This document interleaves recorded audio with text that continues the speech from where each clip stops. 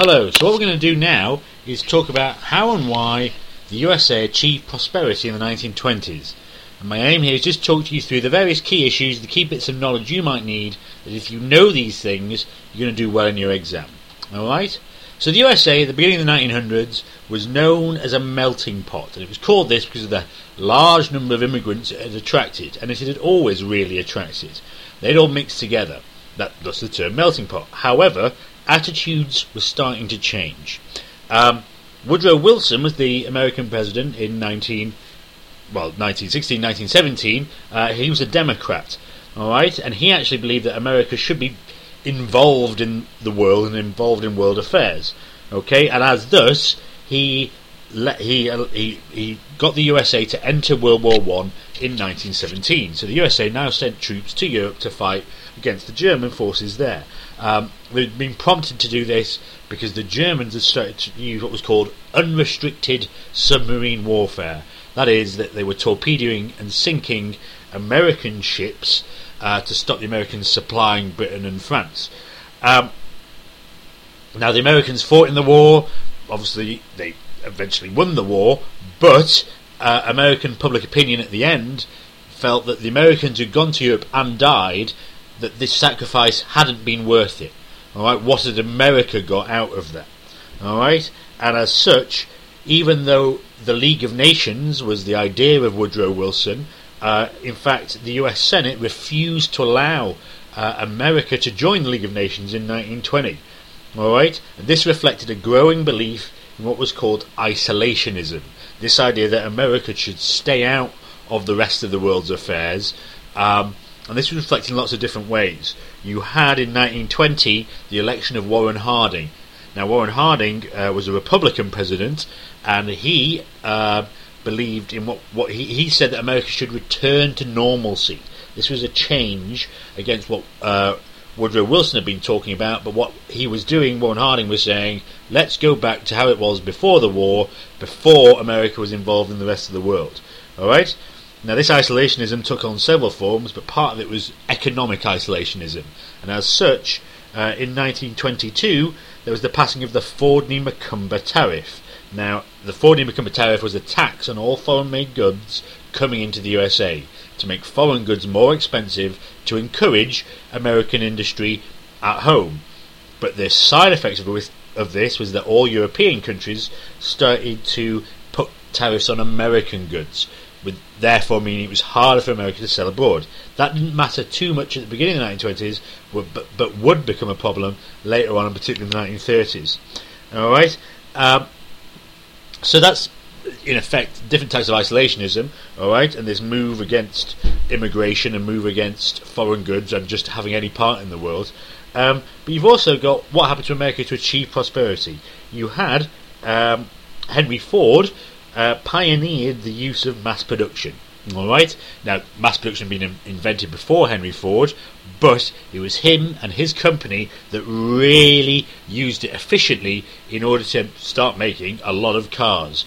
Because they were making so many, they were able to keep costs down low, and the car became much more affordable, and the car industry really boomed. So much so, but by the 1920s, 4 million people were directly employed in the motor industry. This had a knock-on effect. Other industries started to boom. Things like metal, rubber, glass, things that you needed in cars. But also new industries like electricity started to expand. It went from being something that was not really found outside of cities to throughout the USA. You had construction, huge building projects undertaken as these industries really started going. You also had in the 1920s advertising started to become much, much more prominent. Alright? And this was used to help sell consumer goods, things for ordinary people to buy. So for the first time, people were really being encouraged to go out and buy hoovers, washing machines, maybe radios, the idea being this would improve your quality of life. Alright? Catalogues meant that people in rural areas could also buy these things. They didn't need to have to travel into town. So catalogues helped spread capitalism further into the countryside. Alright? So much so that this was a real boom time for business. And by the end of the 1920s, the 200 largest corporations owned 20% of all the wealth in the USA. They had 40% of the business wealth. Alright? Another factor that helped power the boom was hire purchase. Alright, hire purchase basically means credit. So you could say, right, I can't afford all of this car, but I can afford 10% of it now, and I will pay you 10% each month for the next 10 months, and then I'll also pay a fee on top of that, that's how hire purchase worked. That allowed more people to buy more things, and also because you paid a fee for gaining this credit, it meant that companies made even bigger profits. All right, companies were making so many profits that on average their share prices rose by 300% in the 1920s alone. Okay, now so many people wanted to be a part of this that people started buying shares even if they couldn't really afford it. You could go to your bank, and your bank would lend you 90% of the cost of loan of the shares that you wanted to buy. This was called buying shares on the margin. The hope being that you would borrow all this money to buy them, so you needed 10% of the cost of the shares. You would make a profit, sell the shares back again. You could repay your loan very quickly, and you kept whatever was left.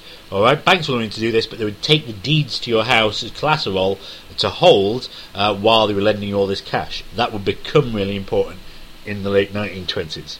Okay, the Republican governments that ruled throughout the 1920s and into the early 1930s during this time strongly encouraged this sort of free market speculation in the stock market. Alright, they believe in something called laissez-faire. This means leave alone, where the government has little to do with regulation, imposes few laws, few rules on banks, on companies, alright, and they believed that the government should have very little to do with individuals' lives, and instead whether or not your success was determined by something they called rugged individualism. That means if you worked hard, you would become rich. Right? It didn't matter what you got or were given, you just need to work hard. Other aspects of the boom, well, we see a real uptake in things like jazz music, for example. Duke Ellington, Louis Armstrong, examples of two famous jazz musicians. Helped by radio really popularised this new type of music, and also meant that the fact that Louis Armstrong, Duke Ellington were black wasn't necessarily recognised, so they could sell records to a larger white record buying public. You have, because people have got more leisure time, they've got more money, and they've got cars that allow them to travel, you've got a boom in organised activities, primarily things like sport. So for the first time you have money going into things like baseball, American football, to a lesser degree basketball at the time. Alright, the Charleston, tango, the black bottom, cheeky, these are all new types of dances. Alright, as you have people going to clubs en masse for the first time. 1927, Charles Lindbergh becomes famous for being the first man to fly solo across the Atlantic. Alright, this is seen as a time, and people are fascinated by this. Alright, the radio allows people to follow his progress, and he becomes a huge star because people are interested in these amazing exploits. Cinema, though, is the big one at the time. Alright, by 1929, 110 million people go to the cinema a week. Alright, they go to see the silent stars like Rudolph Valentino, Handsome Man, Charlie Chaplin, Buster Keaton, the sort of comedy stars of the day. Cinema, largely based in the LA suburb of Hollywood, of course, then as now, becomes this huge thing. Alright, 1927 sees the first little change to that. You have the release of The Jazz Singer. The Jazz Singer is the first talking film. Right, some of the silent stars don't transition from silent film to talking film. Anyway, if you feel that you know all that, you can remember all that. I know I talk quite fast, but pause it, break it down, get that into your head. How and why did the USA achieve prosperity in the 1920s? And what that means, you're going to do really well in your exam.